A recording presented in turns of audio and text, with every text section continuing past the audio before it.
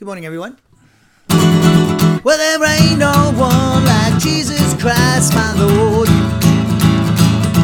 Oh, his word is pure and sharper than a sword. I'm gonna love my keeping his almighty word. Well, there ain't no one like the God-man Savior King. He died, was raised, and now death's lost its sting. I'm gonna give him all my praise, for him I sing. Oh yeah, he's the one who made me whole. And in my heart, he filled the hole. I'm gonna love him with all my heart and all my soul. Oh yeah, gonna love him, love him, love him day and night. Oh, he's the one who gave me sight. I'm gonna serve him with all my strength and in his might. Oh yeah.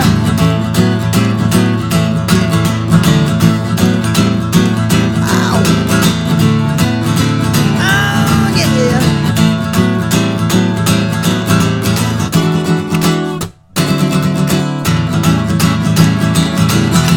Well, there ain't no one like the Lamb who's on the throne. He's the one who is the stumbling stone. He's the only light this world has ever known. Oh yeah, he's the one who made me whole. And in my heart, he filled the hole. I gotta love him with all my heart and all my soul. Love him, love him, day and night. Oh, he's the one who gave me sight. I'm gonna serve him with all my strength and in his might. Well, there ain't no one like the Father's only Son. His cross gives us the victory, the battle's won. In all the work he's done. That's right, he's the one who made me whole. And in my heart, he filled the hole. I'm gonna love with all my heart. I'm gonna love with all my heart. I'll love him with all my heart and all my soul. Yeah, yeah. Good morning again. Let me hang up the guitar and I'll be right back. And while I'm doing that, go to Ephesians chapter 2, verse 1. Thanks.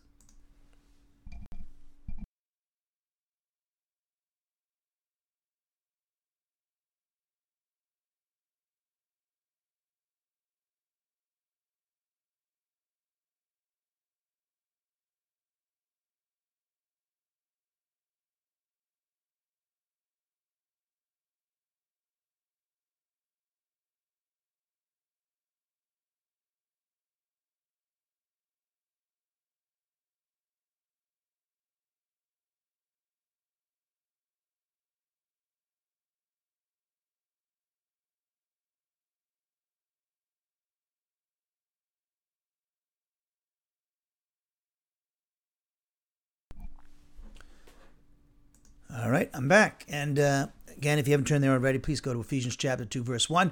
We're going to wrap up our study today, as you can see on the board, those who have the video. We'll wrap up our study today in Ephesians 2.20 by noting that Jesus Christ is the cornerstone of the church and what that means. That metaphor. So we got Paul using, just lining up myself with the camera, basically seeing that Paul's using another metaphor here to discuss the church's relationship to Jesus Christ. And so without any further ado, let's take a moment of silent prayer. As is our custom, we take a moment of silent prayer to examine ourselves to determine if we're in fellowship with God, because any mental, verbal, overt act of sin that we knowingly commit will cause us to lose fellowship with the Father, Son, and Holy Spirit. But according to 1 John 1:9, if we confess our sins to the Father, he, God the Father, is faithful and just to forgive us our sins In other words, he purifies us from each and every wrongdoing, and we maintain that fellowship simply by obeying what the Spirit's teaching us in the Scriptures.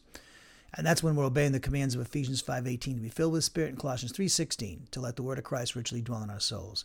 So if there's anything that's bothering you, disturbing or distracting to you, do it. 1 Peter 5:7 says, cast all your anxieties upon the Lord because he cares for you. So with that in mind, with our heads bowed and our eyes closed, let us pray.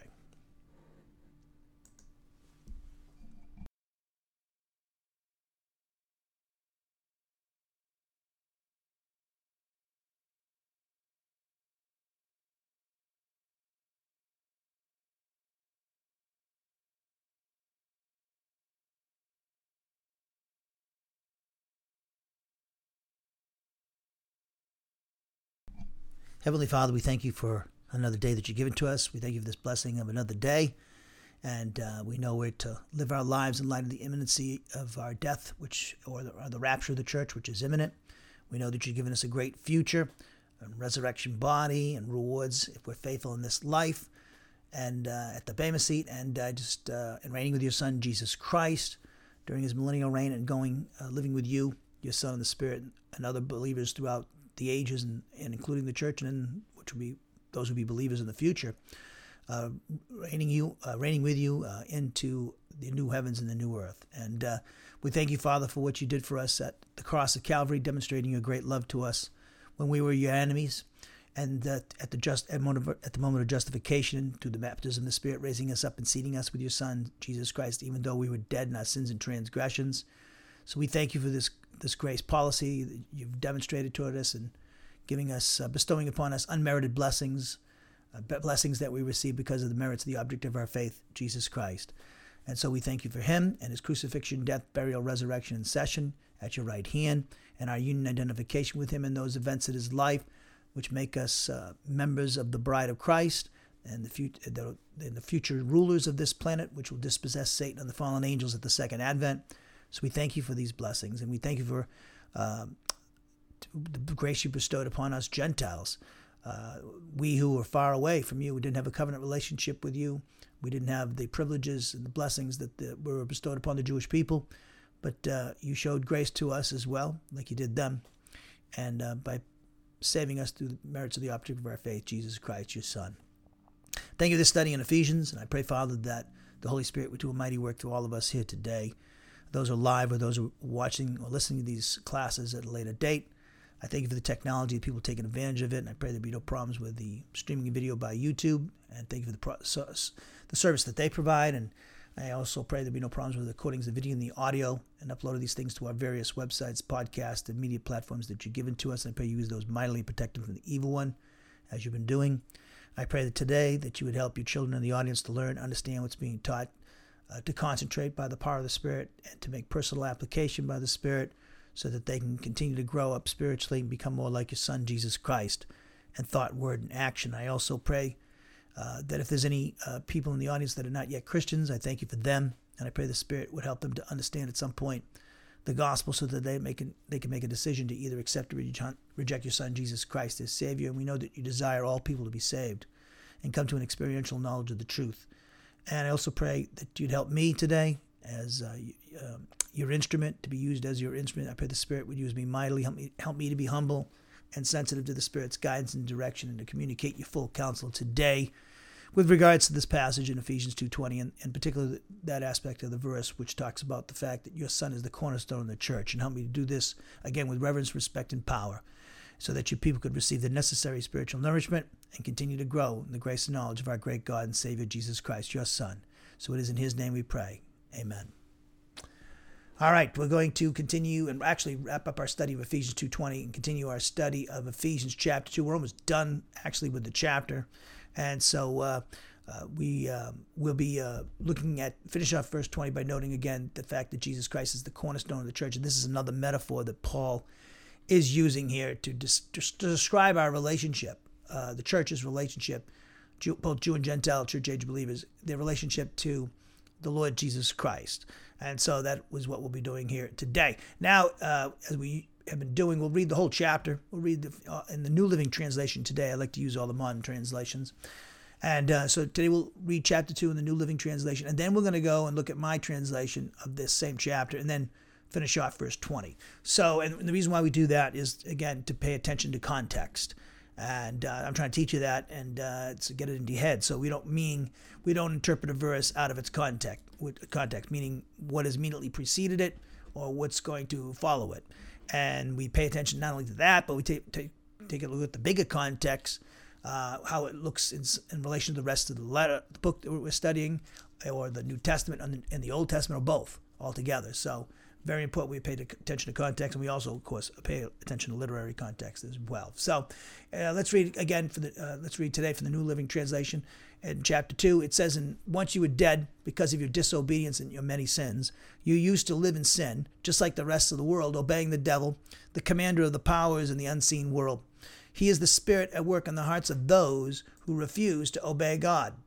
And then it says in verse 3, "All of us used to live that way, following the passionate desires, inclinations of our sinful nature. By our very nature, we were subject to God's anger, just like everyone else. But God is so rich in mercy, and He loved us so much, that even though we were dead because of our sins, He gave us life when He raised Christ from the dead. It is only by God's grace that you've been saved. For He raised us up from the dead along with Christ and seated us with Him in the heavenly realms, because we are united with Christ Jesus. So God can point to us in all future ages as examples of the incredible wealth of His grace and kindness toward us, as shown in all that He has done for us who are united with Christ Jesus. God saved you by His grace when you believed, and you can't take credit for this. It's a gift from God. Salvation is not a reward for the good things we've done, so none of us can boast about it. For we are God's masterpiece. He has created us anew in Christ Jesus so that we can do the good things He planned for us long ago. Don't forget that you Gentiles used to be outsiders. You were called uncircumcised heathens by the Jews, who were proud of their circumcision, even though it affected only their bodies and not their hearts.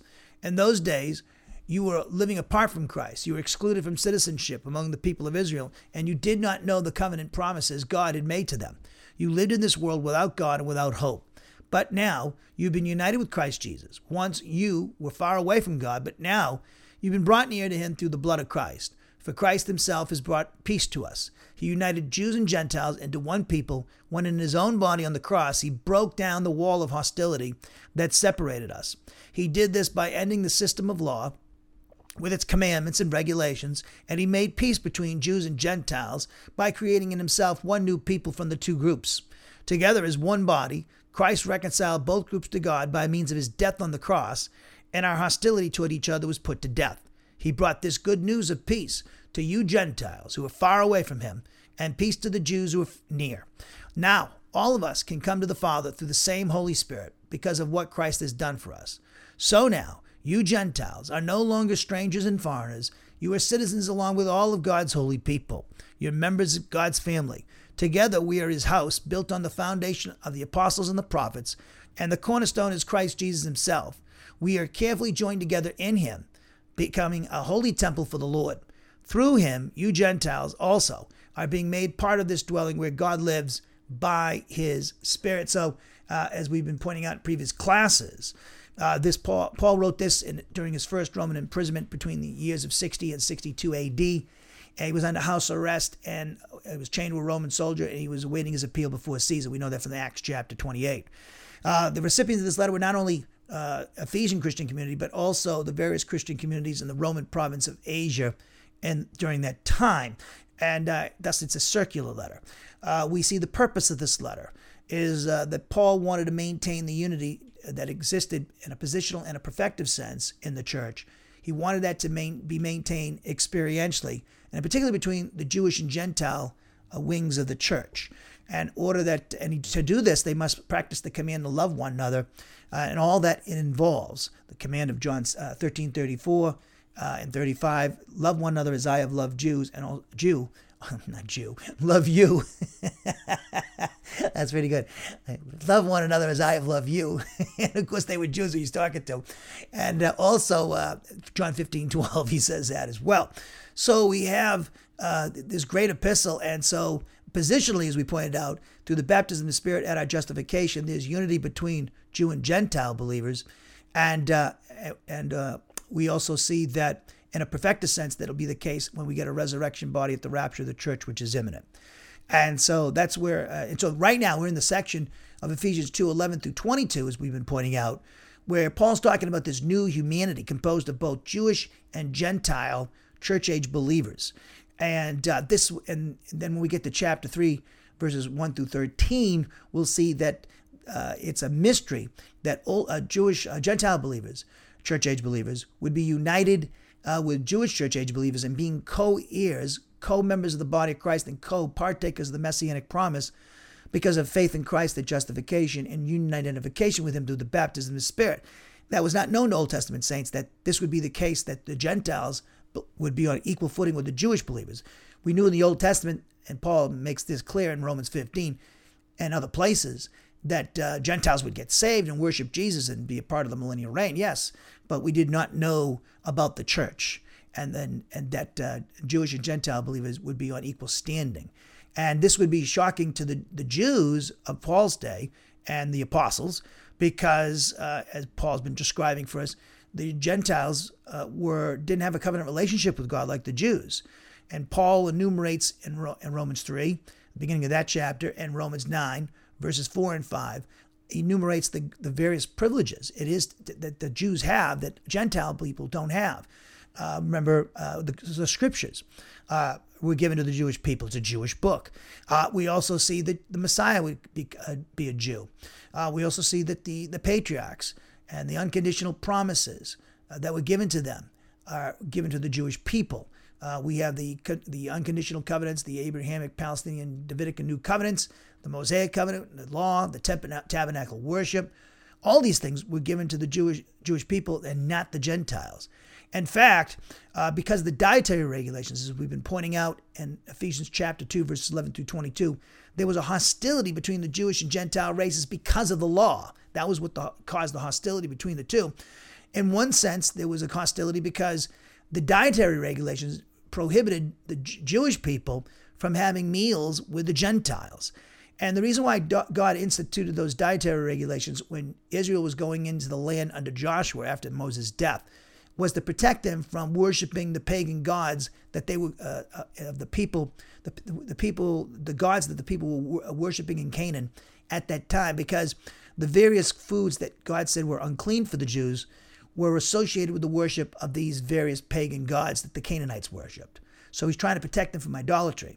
And then we see the other reason why there was hostility because of the law between the two races is that the Jews were arrogant about the fact that they got the law, and they thought they were better than the Gentiles. They didn't realize it was given to them by grace like everything else. They didn't earn or deserve it, and they weren't better than the other nations. And so that was the reason why there was hostility between the two. But Jesus Christ, when he suffered the wrath of God on the cross, when he cried out, my God, why have you forsaken me?" And then he suffered the scourging, two scourgings, and the crucifixion itself, and physical death. And when he went through that for us so that we wouldn't suffer through these things in the lake of fire forever, and he lived a life of perfect obedience to the law, and that we couldn't, when he did that, he demolished the law. The law was done away with because he fulfilled the law perfectly in his perfect life and his perfect obedience to his heavenly Father. And so the consequences of not obeying the law, he dealt with it, suffering the wrath of God in our place. All right, so the law is not an issue anymore. And so we see that the Gentiles, through their faith in Jesus Christ that sent salvation, like the Jews who were declared justified through faith in Jesus Christ, they were now united together. Not only were both believers, Jewish and Gentile believers, united in Jesus Christ in his crucifixion, death, burial, resurrection, session of the right hand of the Father, but also Gentile believers were as well. In fact, in June of 33 AD, on the day of Pentecost, as we read in Acts chapter 2, the Jewish believers that Peter evangelized, and of course Peter and the apostles who were already believers in Jesus, they received the baptism of the Spirit. And then we see in Acts chapter 2, the Gentiles started to receive it with the family of Cornelius. And Peter had to be told by God in a vision 3 times that he could eat all unclean food now, and thus he could go to a Gentile's house and have a meal, because somebody was going to be knocking on his door very shortly that was sent by Cornelius to Peter to give him the gospel and his family. And so this is fantastic. So as Paul says in Galatians 3:26 through 28, there's neither Jew nor Gentile, slave or free, all are one in Christ Jesus. And so this is an extremely incredible thing that's happened, and it solves the problem of race. There was a racial problems between the Jews and Gentiles. That's been demolished because of of justification by faith, and also the baptism of the Spirit. So what the world can't do through their various ideologies and laws and social programs, the gospel was able to do, and demolish that racial problem that was between the two races. And this should be a lesson to the church today in America and dealing with race problems.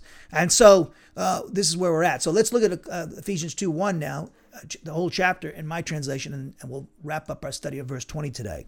So it says in verse 1, Ephesians 2:1 in my translation, "Now correspondingly, even though each and every one of you is a corporate unit, we're spiritually dead ones because of your transgressions. In other words, because of your sins.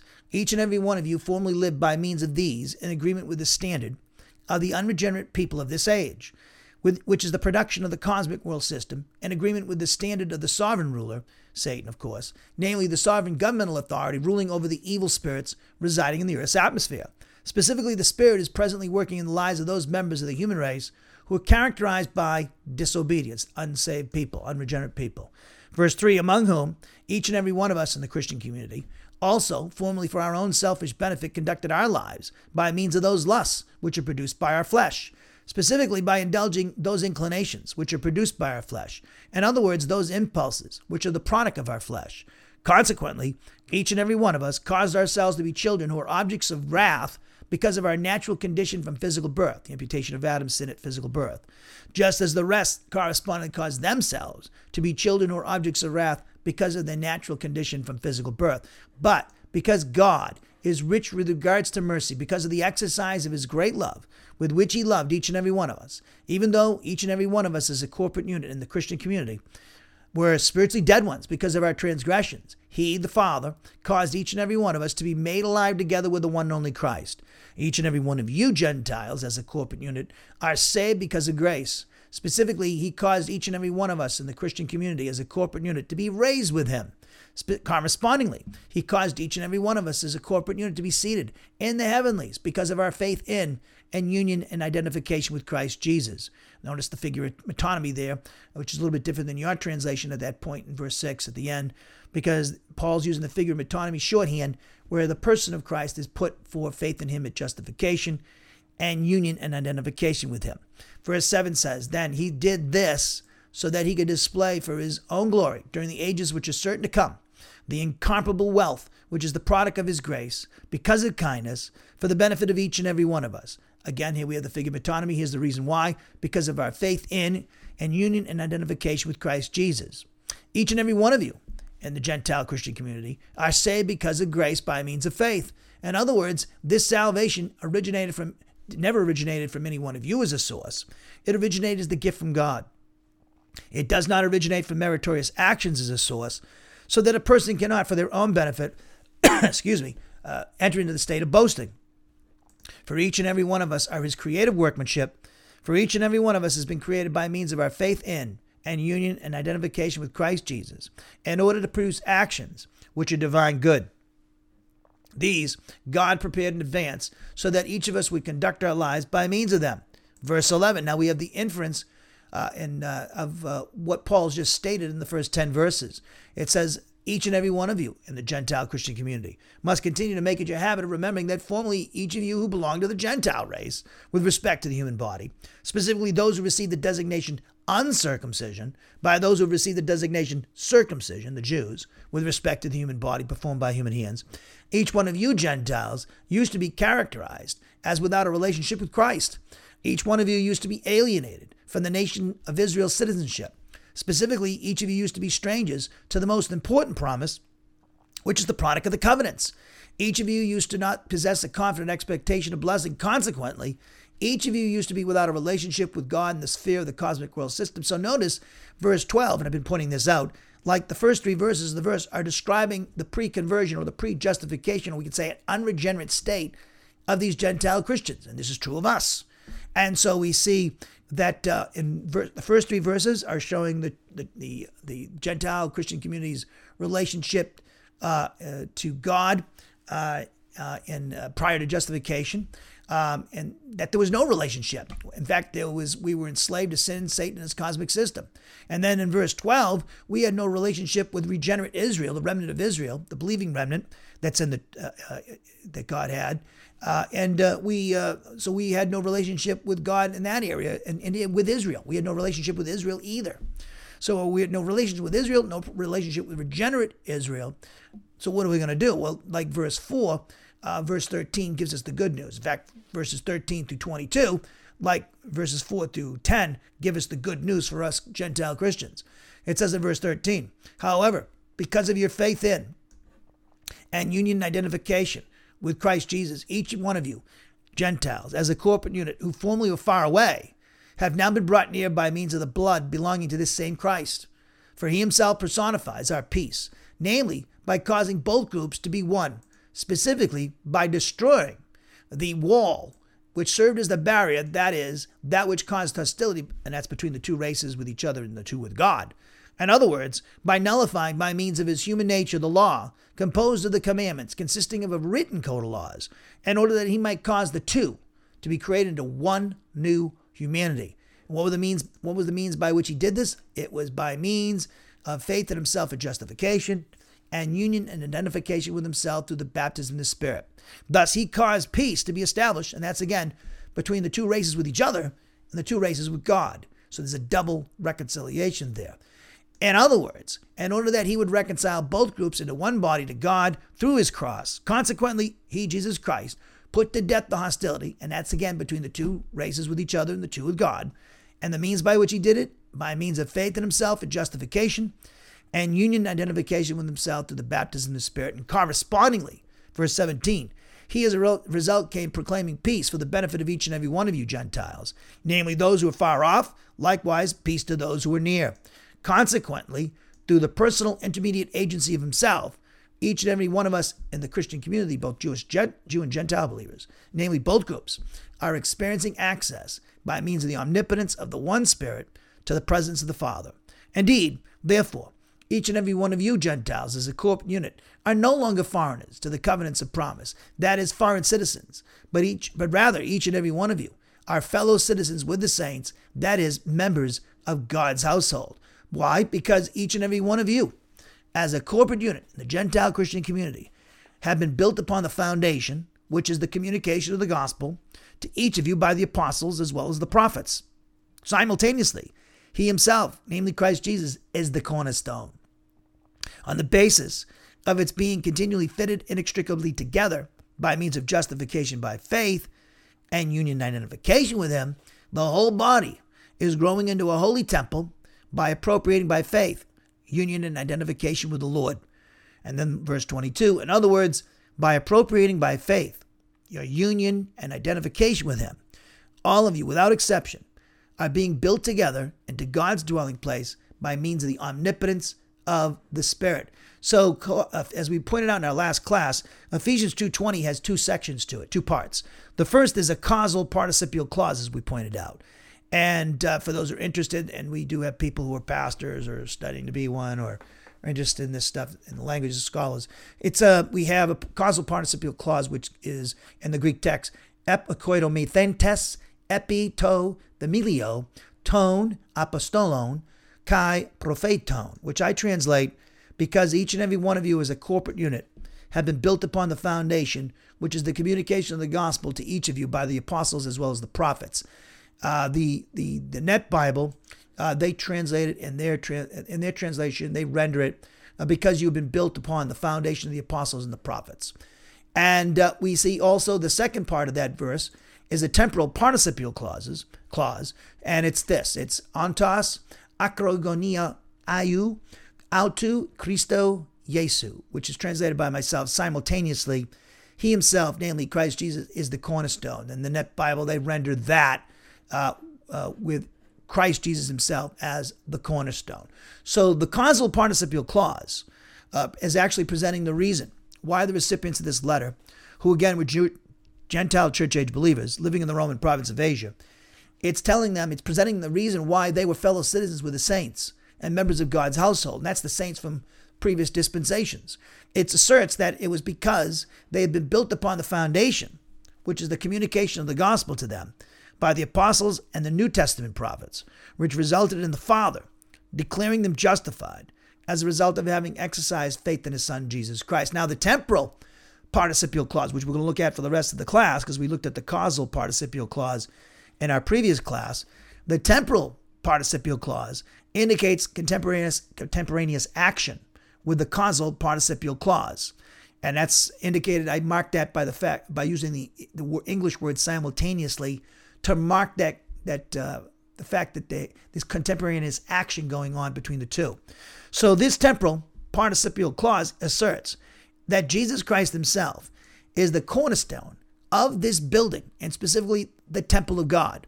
Like Ephesians 2.19, Ephesians chapter 2, verses 20 through 22 contains a metaphor. As we pointed out in previous classes, in verse 19, Paul employs two metaphors to describe Gentile Christians, not only in relation to the Jewish Christian community, but in relation to every believer in every Old Testament dispensation of the past. And the first metaphor is that Gentile Christians are citizens in a city. And the second is that they're members of a family. So he uses these two metaphors, as we pointed out in previous classes. He uses these two metaphors in order to emphatically emphasize that they share equal status in the kingdom of God with Jewish believers in past Old Testament dispensations, and with those believers who lived in the dispensations before the establishment of the nation of Israel. In other words, Paul is stating in emphatic terms to the Gentile Christian community that they are by no means second-rate citizens. So I'm trying to bring this out for you in the last class, but the church has been, for 2,000 years, the church is basically composed of Gentiles, okay? Early on, the Jews were the predominant force in the church. But with the rejection of the gospel by the majority of Jews in Judea, and then throughout the various cities of the Roman Empire that they were dispersed, and especially after the Roman war with Israel in 66 to 70 A.D., we see that the Gentiles were flocking to the gospel. And so today, we really don't understand, we don't really appreciate what we have as Gentile church age believers, because we don't have, unless you know it, we weren't living during that time where, you get the apostles and they're all Jews. They were raised under the law. They walked with Jesus. He picked the apostles, and Jesus' early disciples were raised to the dietary regulations of the law, keeping the law and all that stuff. And so they had nothing to do with Gentiles, as Acts chapter 10 tells us, as I pointed out. Peter was told in a vision that he could eat all animals, which was one. He told them that Jesus has abrogated the dietary regulations of the law, which are actually to protect them from getting involved in the pagan worship ceremonies in Canaan when they moved into that land to dispossess the Canaanites. So you had, then that meant the implication was he could go into a Gentile home. And because, as I said before, somebody from Cornelius' family knocked on the door and asked him if he'd come to see Cornelius and his family, enter his home and give him the gospel. If the Lord didn't give him that vision, and he had to do it 3 times, Peter never goes in that guy's home.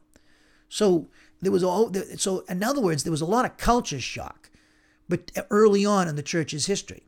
And if you read Paul's writings, and Ephesians is not, I don't think it's emphasized enough with expositors, interpreters of Ephesians. He's definitely concerned about this. In other words, he's concerned about that the Jewish and Gentile wings of the church get along with each other. And they're going to do that through the practice of the command to love one another. John 13:34 and John 15:12, and all that involves. So that's it's very important, and that's the purpose of this letter. If you read Romans is another in Romans 14. Paul talks about the dietary regulations of the law there, clean and unclean, and he's talking about the weak and the strong in the context of the dietary regulations. And what does he mean by that? Those who are weak in the faith are those primarily Jewish believers who were raised under the dietary regulations of the law. they were weak because they didn't realize that they could eat all foods, and the dietary regulations of the law were abrogated, were put away by Jesus in Mark chapter 7, and it's clear in Acts chapter 10. So they could eat all foods. All right. So the strong in the faith are those who believe that, whether they're Jew or Gentile, and in that context he's talking about primarily Jewish believers and Gentile believers, they believe they could eat all foods because Jesus taught you could eat all foods. And that was what he told his apostles. And so those are the strong in faith. And so he's like saying, I don't want you to, to break from each other, not have fellowship with each other, or have an attitude toward each other, and not have anything to relationship with each other or fellowship with each other because of what you guys are eating or not eating. Okay. And so, but he wanted them to know that you can eat all foods. He's an apostle of Jesus. But if for those people who are the Jewish believers are not quite there yet, and Peter used to be one of those guys, you have to be patient with those people, and they need to be taught the Word of God and taught the teachings of Jesus and the apostles so that they can be strong in the faith. So this is what's going on in Ephesians, and it was happening in the early church. And there was other conflicts. In Acts chapter 15, Paul was going to the Gentiles, and Judaizers who were Jewish Christians, they believed in Jesus, but they thought the Gentiles had to get under the law like they did. And of course, the First Church Council in Acts 15 said, no, that's not the case. They don't have to live like a Jew. They're not under the law. We couldn't keep the law ourselves. So what are we putting them under the law? It wasn't even given to them in the first place.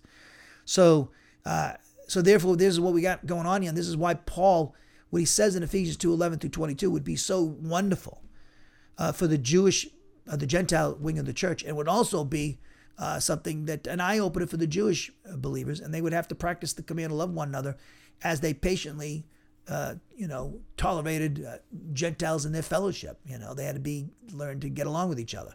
And so this is what Paul's concerned about. So therefore, we can see that these two metaphors present an emphatic contrast between the unregenerate state of these Gentile church-age believers and their present regenerate state as justified sinners who are in union with Jesus Christ and identified with him and his crucifixion, death, burial, resurrection, and session at the right hand of the Father. Now, here in Ephesians 2:20, Paul employs a building metaphor, and specifically a temple metaphor, in order to describe the church. Now, the adjective akrogoniaios,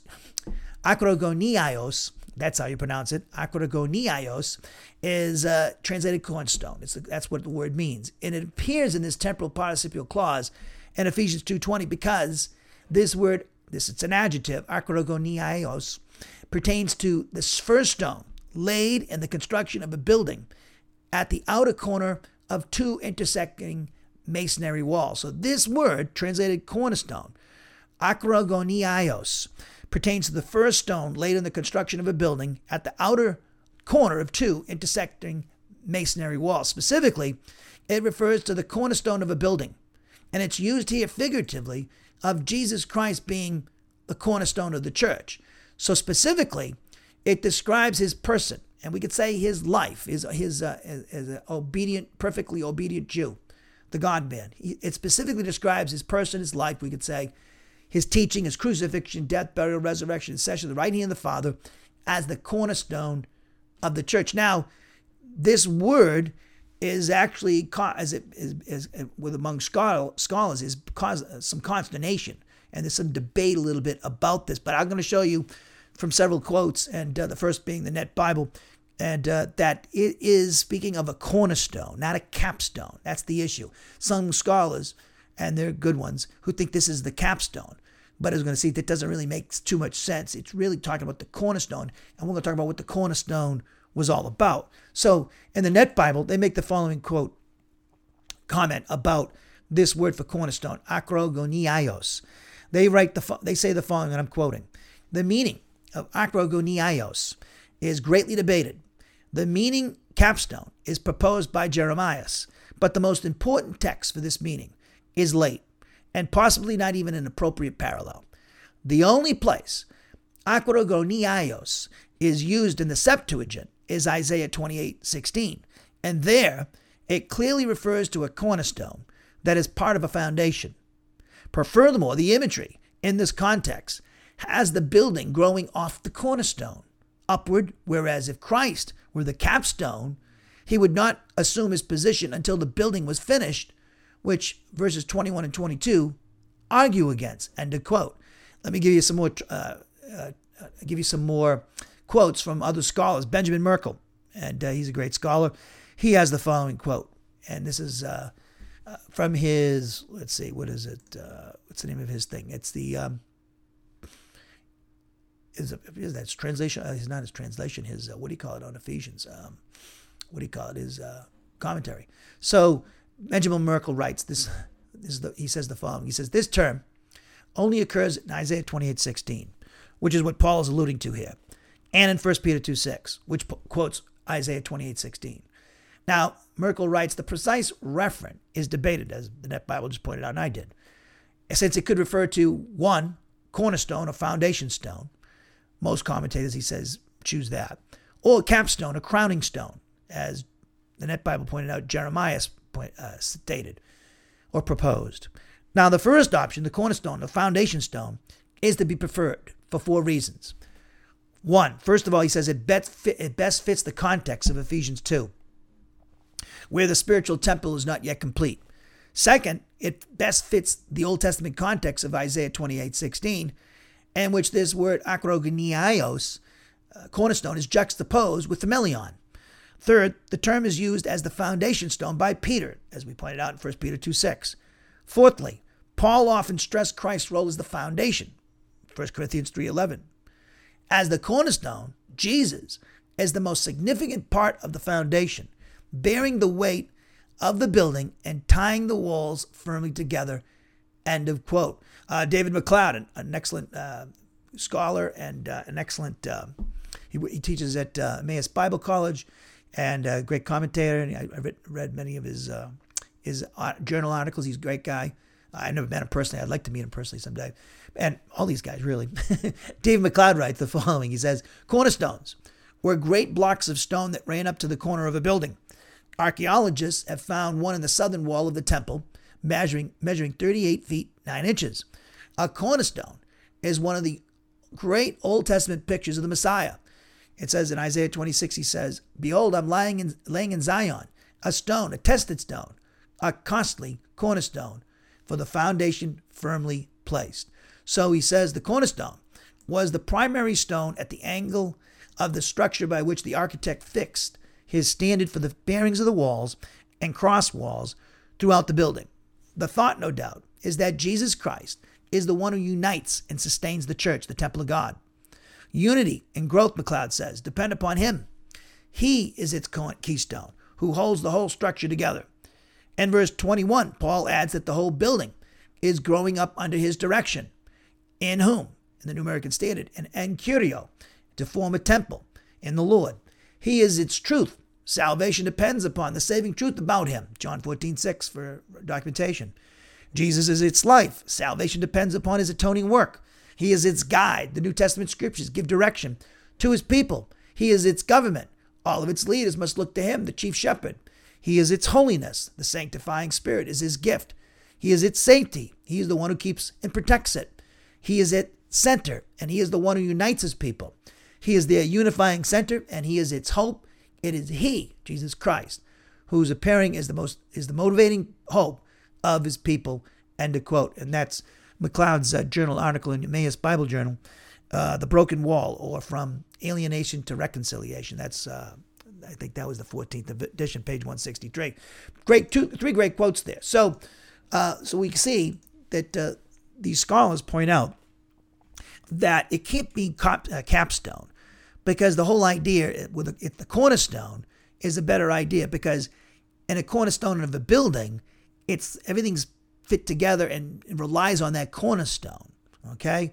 And it could be the capstone. So it's a better metaphor if it's the cornerstone rather than a capstone. So Jeremiah is in the minority, and probably for good reason, but because it doesn't make sense and it's not used that way, and for those 4 reasons that Merkel just pointed out. So when we talk about, and if you look at the New Living Translation, it says in verse 20, so together we're his house, built on the foundation of the apostles and the prophets, and it says, and the cornerstone is Christ Jesus himself. The Net Bible, they translate this the temporal participial clause, with Christ Jesus himself as the cornerstone. Let me give you another translation. The ESV, they translate the temporal participle clause in verse 20, Christ Jesus himself being the cornerstone. But if you notice, my translation of that particular temporal participle clause is that simultaneously, he himself, namely Christ Jesus, is the cornerstone. So I'm going to explain my translation. But first of all, as was the case in Ephesians 1:1, 2, 3, 5, 10, 12, 17, 20, 2, 5, 6, 7, 10, 12, and 13, the proper name Christos, Christo, which is Christ. Here in Ephesians 2:20, like it's been the case since where the word's been used throughout the book up to this point. This word Christ emphasizes that Jesus of Nazareth, the incarnate Son of God, delivered the church age believer from the sin nature, personal sins, the devil and his cosmic system, spiritual and physical death, condemnation through his substitutionary, eternal condemnation through his substitutionary spiritual and physical death and resurrection. And this word Christ denotes the messiahship, therefore, of Jesus. Thus, he's the deliverer of the human race in three areas through his death, resurrection, ascension, and session. One, Satan, his cosmic system, and the old sin nature, as we saw in the first three verses of chapter 2. Now, the Lord's messiahship has a fourfold significance. One, separation into God. Two, authorization from God, the Father. Three, divine enablement through the Spirit. And number four, the coming deliverer. So it also signifies to us the uniqueness of Jesus of Nazareth, who is the God-man.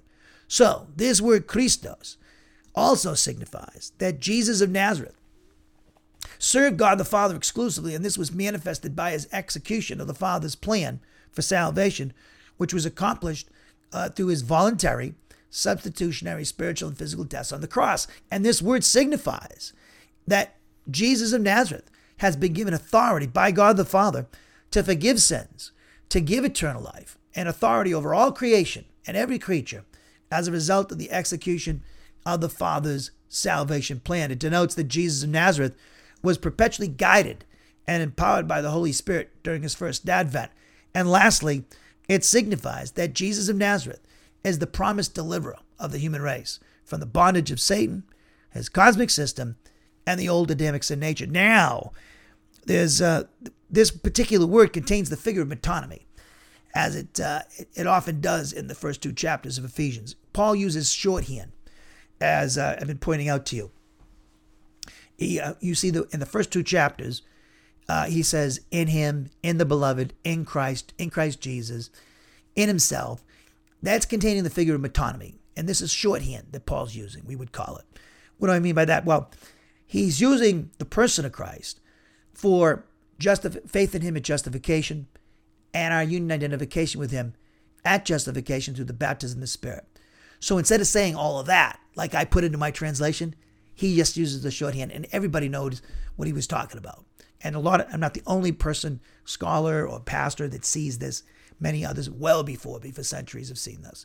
So this particular word Christ, it contains the figure of metonymy, which means that Jesus Christ is put for his person, we could say his life as well, teaching and crucifixion, his death, burial, resurrection, and session at the right hand of the Father.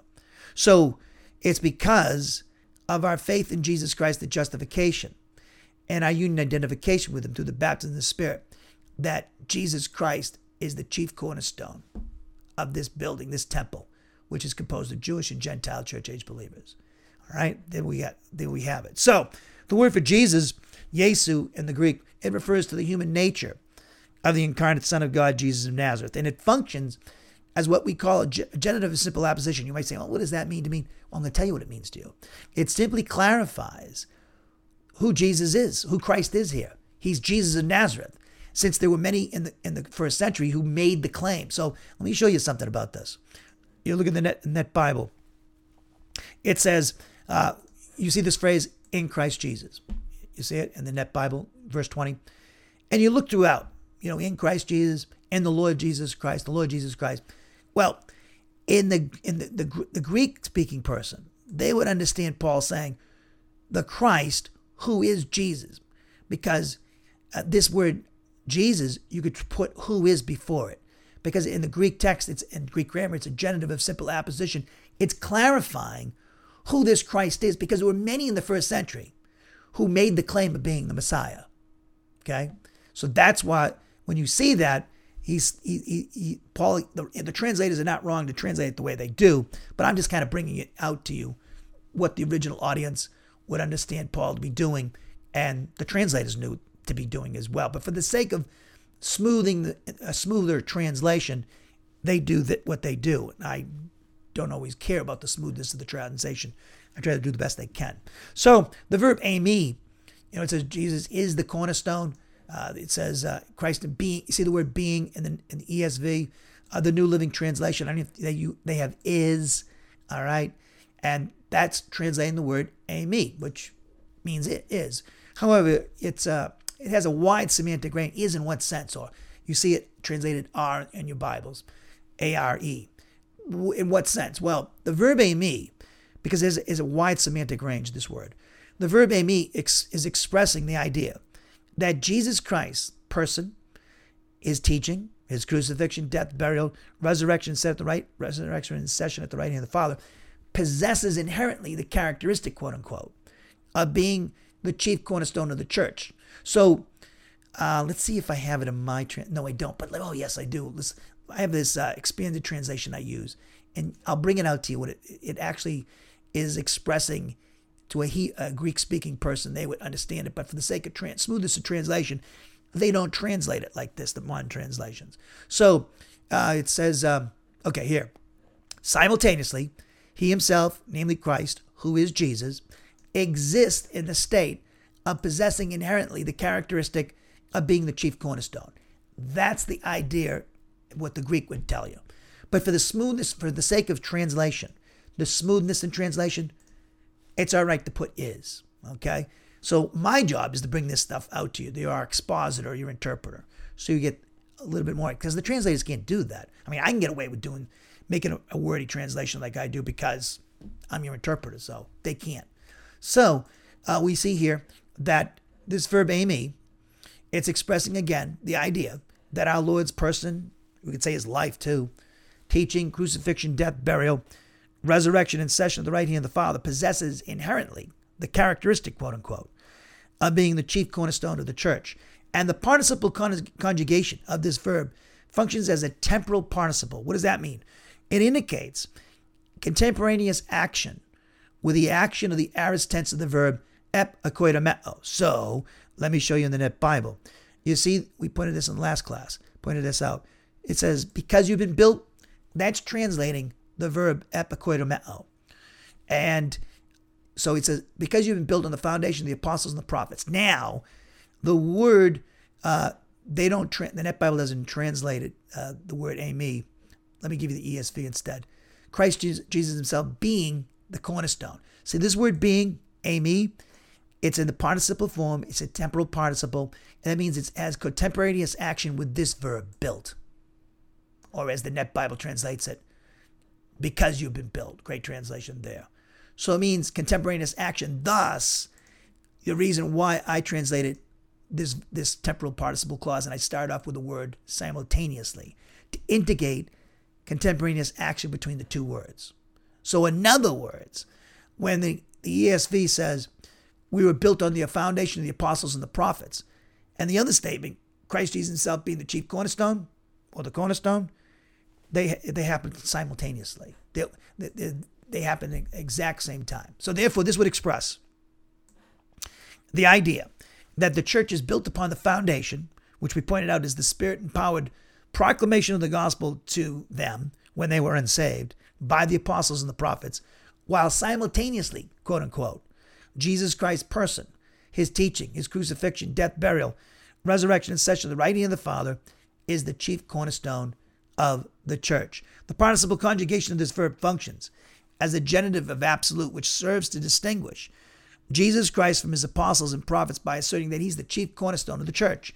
Specifically, it serves to distinguish him from his apostles and prophets by emphasizing that his person, his teaching, his crucifixion, death, burial, resurrection, session at the right hand of the Father is the chief cornerstone of the church. So this genitive absolute construction is telling us, it's emphasizing to us that our Lord's crucifixion, death, burial, resurrection, session at the right hand of the Father, his person, his life, his teaching, it's emphasizing and distinguishing him from his apostles and prophets.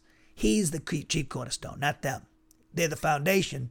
He's the chief cornerstone. The genitive absolute construction is used by Paul to emphasize this and to make a distinction here. So, as we close, a couple of things here. If you're a Gentile church age believer, most believers are today in the church age, and there are Jewish believers out there, and I know a few. So, what you need to understand is you should first of all thank God tonight or today after this class and say, "Thank you, Lord, for putting me on equal footing with Jewish believers." And in previous dispensations, that would never be the case. Not that you couldn't be saved, but you don't have the privileges. In Old Testament times, if you were a Gentile and you believed in the God of Israel, and many did, like Rahab, Ruth, okay, and many people did that were Gentiles, but you weren't on the same equal footing as a Jew that was in a covenant relationship with God. You didn't have the same privileges, okay, as a Gentile as the Jewish people did in the Old Testament and in Jesus' day, in the first century, in the first Advent. But now during the church age, where Jewish believers, we're equal, we're royal priests. We all have the Father, Son, and Holy Spirit indwelling us. We are in union with Christ just like Jewish believers. Look at this passage. I said I was going to close, but we'll finish off with this.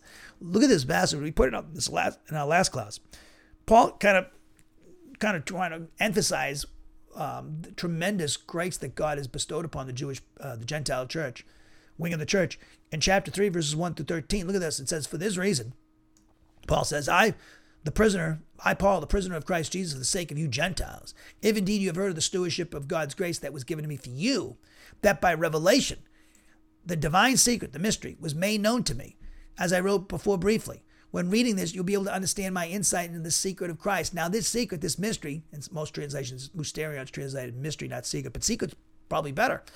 Now, this secret, was not disclosed to people in former generations, like in the Old Testament, as it now has been revealed during the church age to his holy apostles and prophets by the Spirit.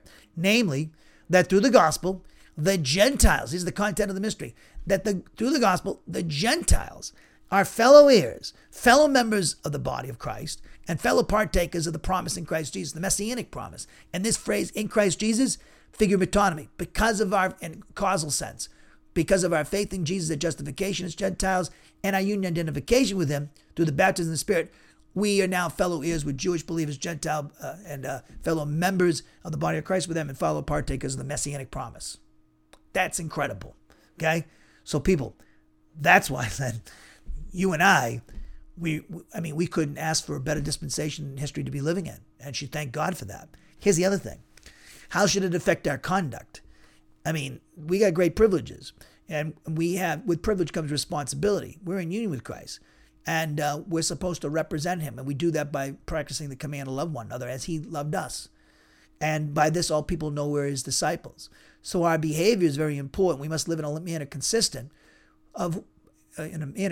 with who God made us to be at our justification through the baptism of the Spirit, and what we're going to be in a resurrection body at the rapture, the resurrection of the church, and reigning with Christ for 1,000 years in his millennial reign. What God did for us in our past and what he's going to do for us in the future should govern our behavior.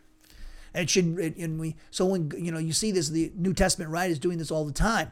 What God did for us at our justification, what he's going to do for us in the future, the rapture, the rewards for faithful service at the Bema seat if we're faithful in this life. We should live godly lives. We should, when we sin, confess it. Don't wait till tomorrow to confess it, or 3 weeks from now, or the next time you go to church. Keep short accounts with God. Confess your sins, 1 John 1:9. And then to stay in fellowship, learn and obey his word. Learn and apply his word. Be a disciple of Jesus Christ. Make it a priority to every day have sanctified time alone with God and prayer and the word. And then every day, prayer and the word. And also, you should have a pastor. 1 Peter 5:3. Peter tells his fellow pastors that you have allotted to your charge a certain group of believers. So that means you're under authority of a pastor. And in fact, you can't grow to spiritual maturity without the function of a pastor. Read Ephesians chapter 4, 11 through 16. The function of my gift is to build up and edify the body of Christ, and so you can grow in the grace and knowledge of Jesus Christ. You can't do that. You can do that to a certain extent as by yourself, but then again, that's not the way God intended it to be. You should have a pastor, and so that he's going to help you really grow spiritually, and then also when you meet with other believers, you're not to forsake the assembling of yourselves as the habit of some. Hebrews chapter 10, verses 23 through 25. So we should be attending Bible class. If you don't have a church around your area that you can fellowship with and teach the Word of God and they're teaching false doctrine in your area, then you can follow me on the internet. But but really, we really need to be, to gather together with each other when you can. And so that's very important, okay? Because why? Because what did God do for us at our justification? We're reading about this and what he's going to do for us in the future. I want to live my life in a fashion that shows my thanks for him by living a godly life, by being obedient to him. And when I screw up and sin, I confess it and don't hide it or pretend it never happened. Just confess it and then move on and practice the Word of God, practice the command to love one another. If you don't meet with other believers, how are you going to practice the command to love one another? If you don't interact with each other. And by the way, do you use your gift? What's your gift? Every one of us has a gift. The Holy Spirit, at the moment of our justification, we receive gifts or assignments and positions in the body of Christ. They run on like gas. A car runs on gasoline, or in some cases now electricity. So the spiritual gift that God gave us runs on the command, obedience to the command to love one another. Read 12 and 13 of 1 Corinthians. So, are you doing that? And so are you meeting for corporate prayer in your church? So these are all the things, are spiritual disciplines that we have.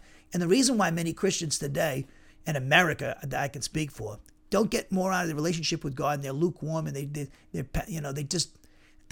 don't have any enthusiasm, is because they don't put any effort into it. Just think about it. How would you think of your husband or your wife or your boyfriend, your girlfriend, and you put very little effort into your relationship with them? You think that relationship is going to be strong? No.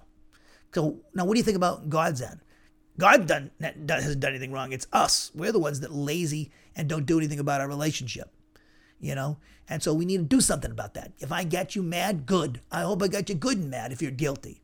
And if you're doing what I'm telling you to do, the Spirit's not convicting you, the Spirit's encouraging you. But if I rub you the wrong way, maybe the Spirit, and he is getting at you and trying to help you.